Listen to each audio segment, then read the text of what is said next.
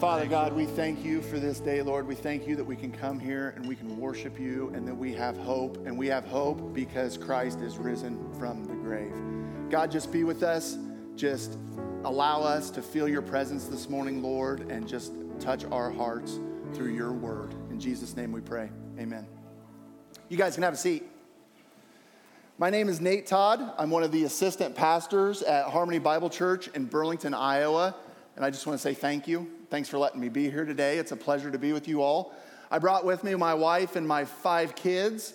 And if you guys have noticed, when a pastor from Harmony comes, he likes to bring a bunch of kids with him. So we figured out that the best way to grow a church is within. So just keep that in mind. Grow your church from within. So full disclosure, I've never been to Kelowna, Iowa before, but I'm an expert. A quick Google search told me everything that I need to know. Kelowna, Iowa is the quilt capital of Iowa. Your town's website describes it like this. Known as the quilt capital of Iowa, Kelowna itself is like a quilt, one full of unique, old, and new patterns. The country town's rich pioneer heritage is proudly displayed as you tour our community. Now, that is a very lovely description. Unfortunately, we did not get a chance to go through your guys' town, but I'm sure you guys have a beautiful, amazing town. So, I grew up in a little town in Illinois. How many Illini fans do we have in here? Oh, okay. Don't hold it against me. I really am a decent guy, okay? I grew up in a little town in Illinois, and it's actually half the size of Kelowna. I fully understand what it means to have a rich heritage in a small farming community, what it means to have a town full of honest, hardworking people who hold tight to what they believe in, and the values that have been passed down from generation to generation. I think it's awesome, and I wouldn't trade my small town roots for anything, and I know you guys probably wouldn't either. So today, we're going to be talking about righteousness. Righteousness is simply being right with God or being justified before God. If you are trusting in Christ alone for your salvation, then you are only righteous before a holy God because of the precious blood of our Savior. The only way to be right with God, the Father, is to have a personal relationship with his Son, Jesus. As believers, this is something we profess. This is something that we recite so easily over and over again. But my question today is, do we actually believe this? Do we live this out in our lives? We know it's true in our head, but do we believe it in our hearts? Do we show up to church buildings, serving in our communities, and pouring out into other people, following rules and living good lives? Do we do this because we are righteous, because of Jesus, or because we're trying to earn our righteousness? Turn with me, if you would, to Philippians 3. Today we'll be looking at verses 2 through 10. Now, the book of Philippians is a letter that the Apostle Paul wrote to the early church in Philippi. Before we dive into this passage, I want to give us a little context here of what's going on. In chapter 1, we see Paul addressing this letter to the saints in Christ Jesus who are at Philippi. We see him talk to the overseers and the deacons. Paul also mentions how these saints have partnered with him in the gospel from the very beginning. This is very important for us to realize. Paul is talking to a group of solid believers. He's talking to the church crowd. He's talking to the Wednesday night and twice on Sunday crew, okay? He's talking to the church. He's talking to his brothers and sisters in Christ. Let's take a look at Philippians 3, 2 through 10. Look out for the dogs. Look out for the evildoers. Look out for those who mutilate the flesh. For we are the circumcision who worship by the Spirit of God and glory in Christ Jesus and put no confidence in the flesh, though I myself have reason for confidence in the flesh also. If anyone else thinks he has reason for confidence in the flesh, I have more. Circumcised on the 8th day of the people of Israel, of the tribe of Benjamin, a Hebrew of Hebrews, as to the law, a Pharisee, as to zeal, a persecutor of the church, As to righteousness under the law, blameless. But whatever gain I had, I counted as loss for the sake of Christ. Indeed, I count everything as loss because of the surpassing worth of knowing Christ Jesus my Lord. For his sake I have suffered the loss of all things and count them as rubbish, in order that I may gain Christ and be found in him, not having a righteousness of my own that comes from the law, but that which comes through faith in Christ, the righteousness from God that depends on faith, that I may know him and the power of his resurrection and may share his sufferings, becoming like him in his death. Let's start out by looking at verses 2 and 3. Paul warns these believers in Philippi to watch out for the dogs, the evildoers, and the mutilators. Kind of sounds like a professional wrestling team, doesn't it? Dogs, evildoers, and mutilators. What in the world is he talking about? Well, he's talking about Judaizers. As one description tells us, Judaizers were Jewish Christians who insisted that Gentile Christians must submit to the Mosaic law, including circumcision. We can now see why Paul is telling us to watch out for the dogs. These dogs, the Judaizers, were trying to add to the gospel of Jesus Christ. They were saying that a believer had to be circumcised as well as trusting in Christ as the Messiah. But anytime someone is trying to add to the gospel, what they are actually doing is taking away from the gospel. They are diminishing the finished work of Christ, saying that Christ alone is not enough. But in verse 3, Paul uses the Judaizers' own language against them.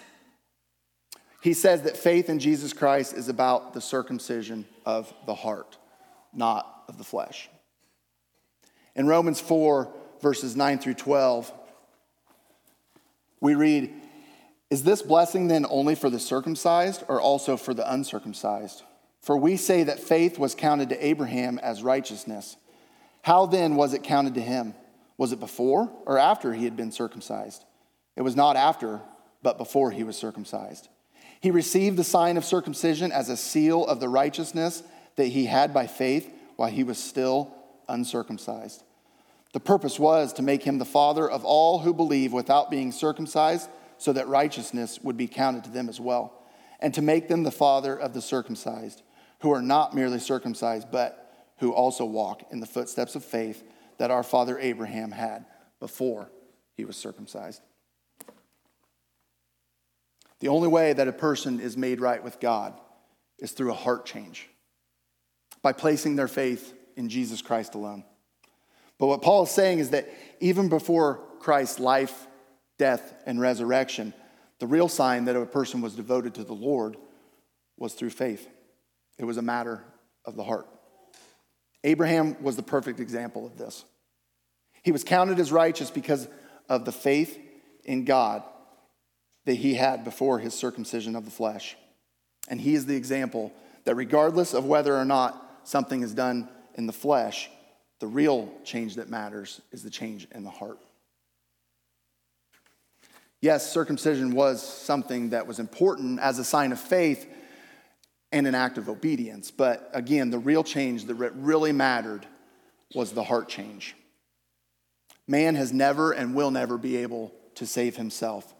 Circumcision of the flesh was something that man did, but circumcision of the heart is something that Christ does.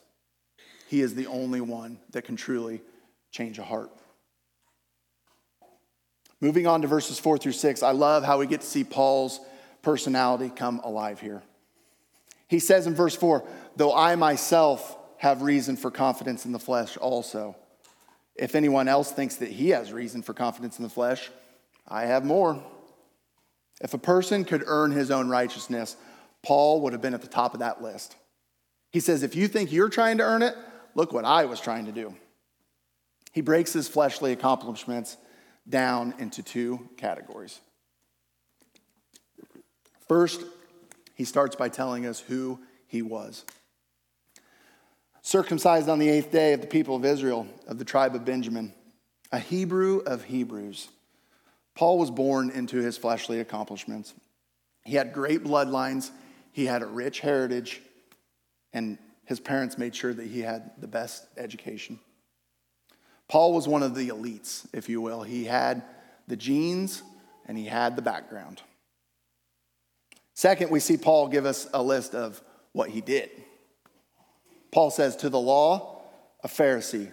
To zeal, a persecutor of the church. To righteousness under the law, blameless. Again, I love Paul's personality come alive here. He's not saying he was blameless as if he was bragging. He was actually saying, look how stupid I was to think that that really mattered.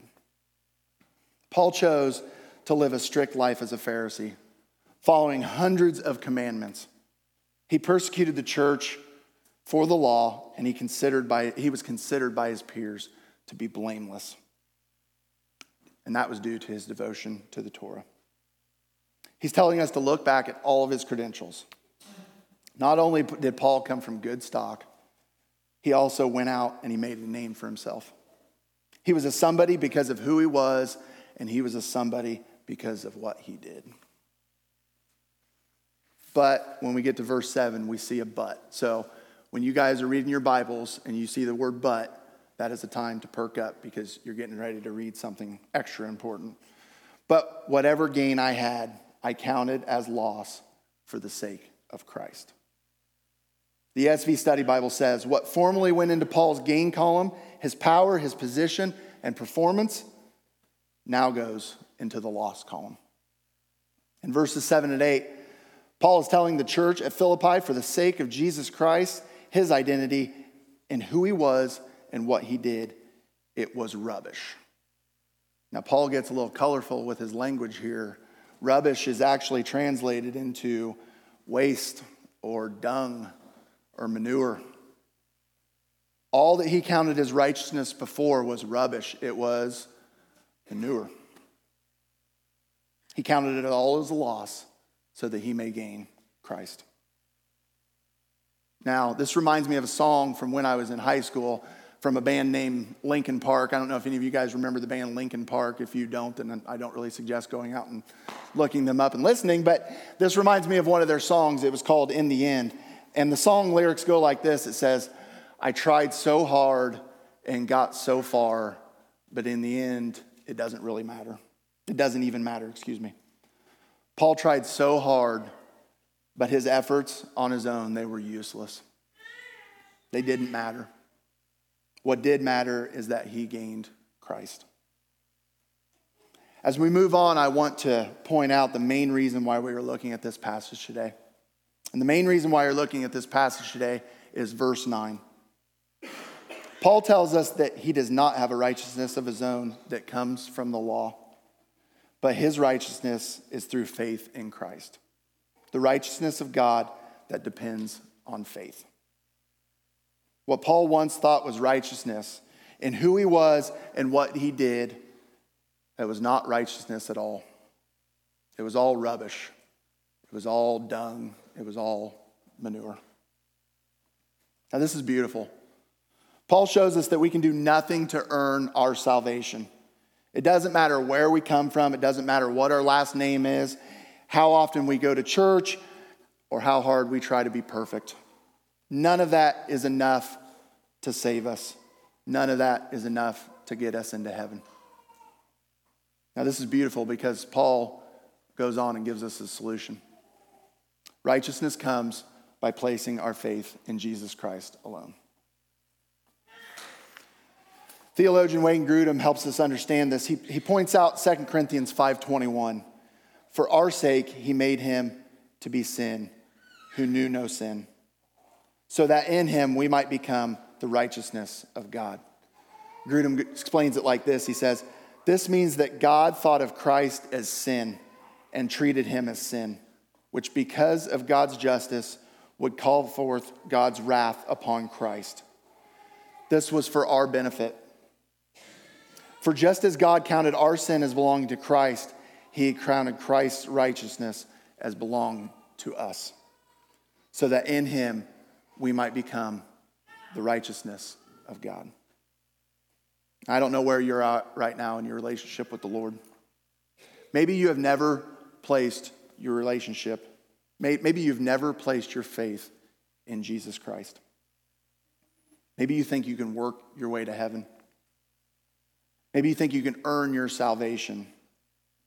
But I want us to take a look at Paul and his example in this book and this holy word of God that we have right before us and realize that you can't do it. We cannot earn it.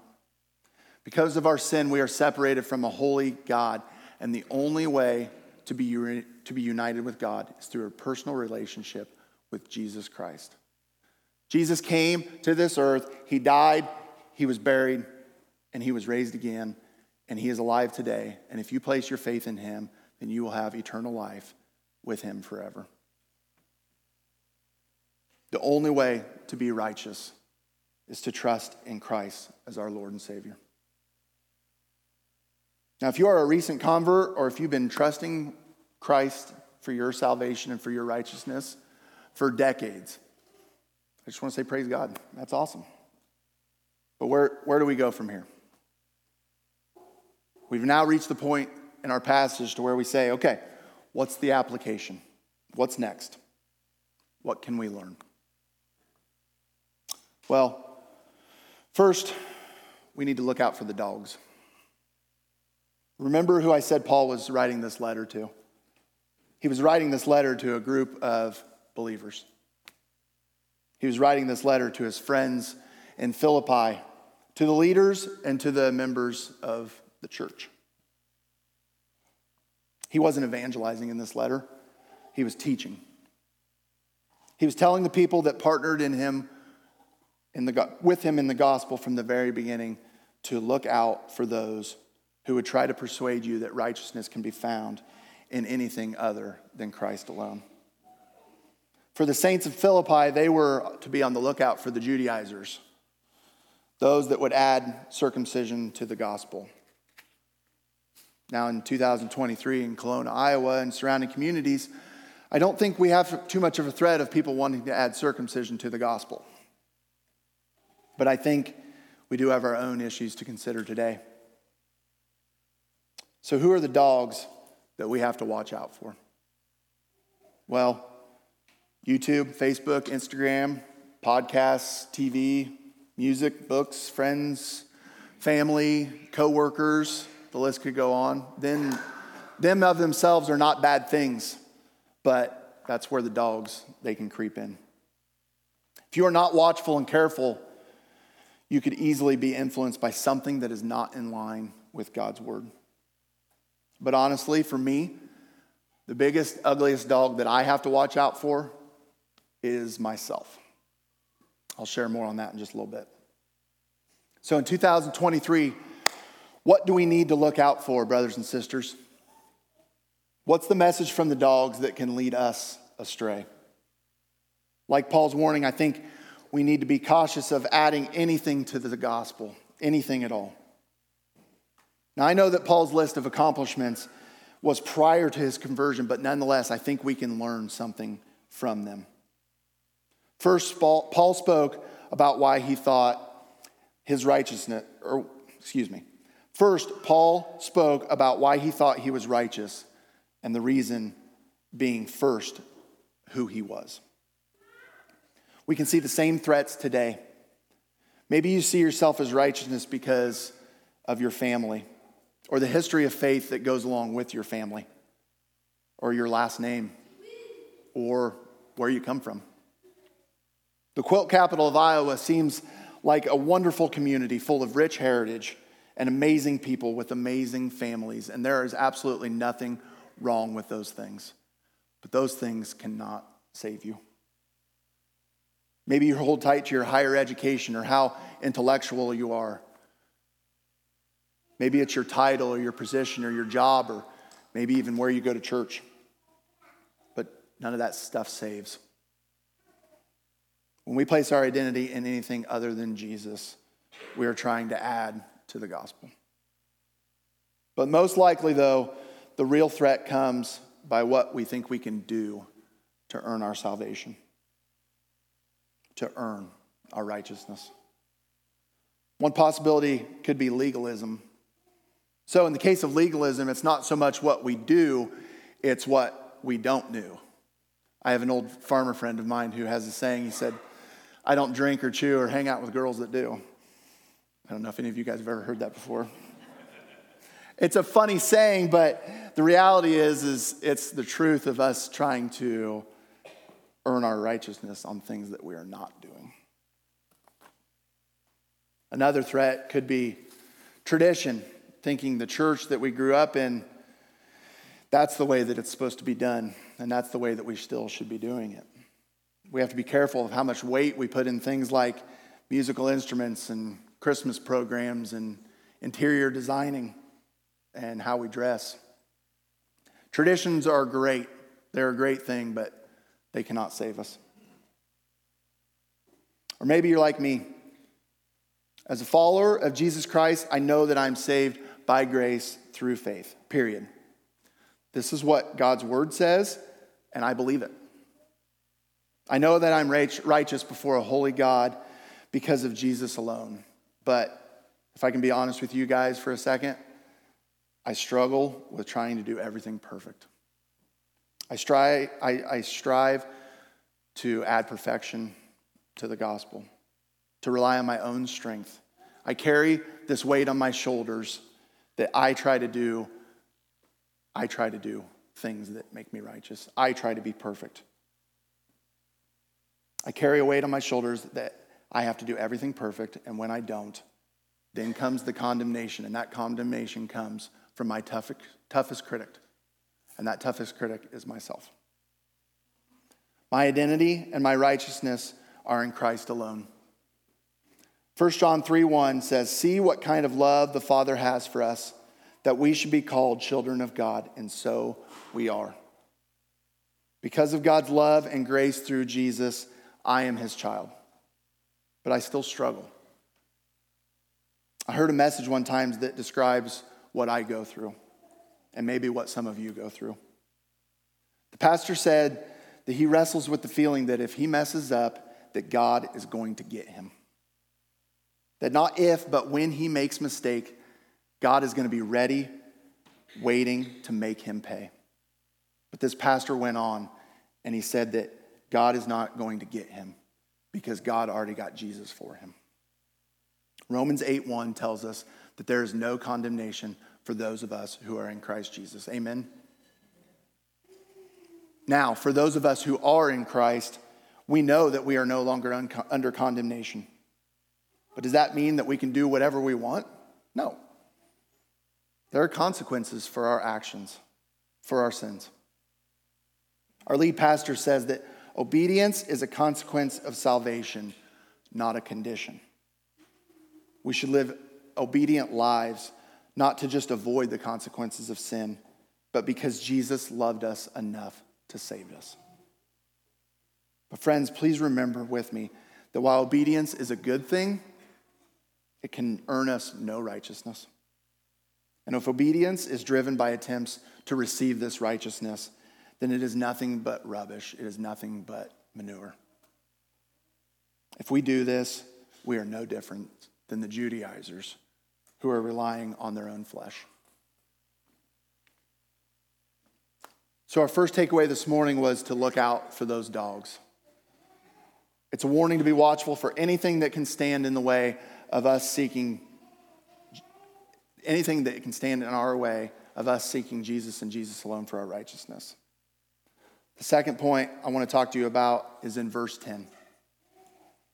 Verse 10 says that I may know him and the power of his resurrection and may share his sufferings, becoming like him in his death. The second point here in this passage is that we should desire to know God. John MacArthur describes it like this. He says, Paul had great visions of God and great revelations from God, yet he was not satisfied. He had given up his own righteousness derived from the law and was growing in the righteousness which comes from God on the basis of faith. But still he longed to know him and the power of his resurrection and the fellowship of his sufferings, being conformed to his death. Paul was given great visions and revelations. Romans 1:1 tells us that Paul was called to be an apostle. He was set apart for the gospel. Paul had the authority to write scripture through the power and inspiration of the Holy Spirit. Paul got to encounter Jesus Christ himself on the road to Damascus.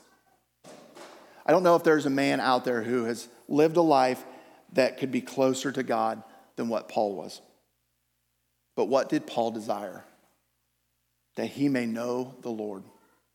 Paul had an intimate relationship with the Lord Jesus, and he wanted more. So how do we get to know someone better? Well, we spend time with them.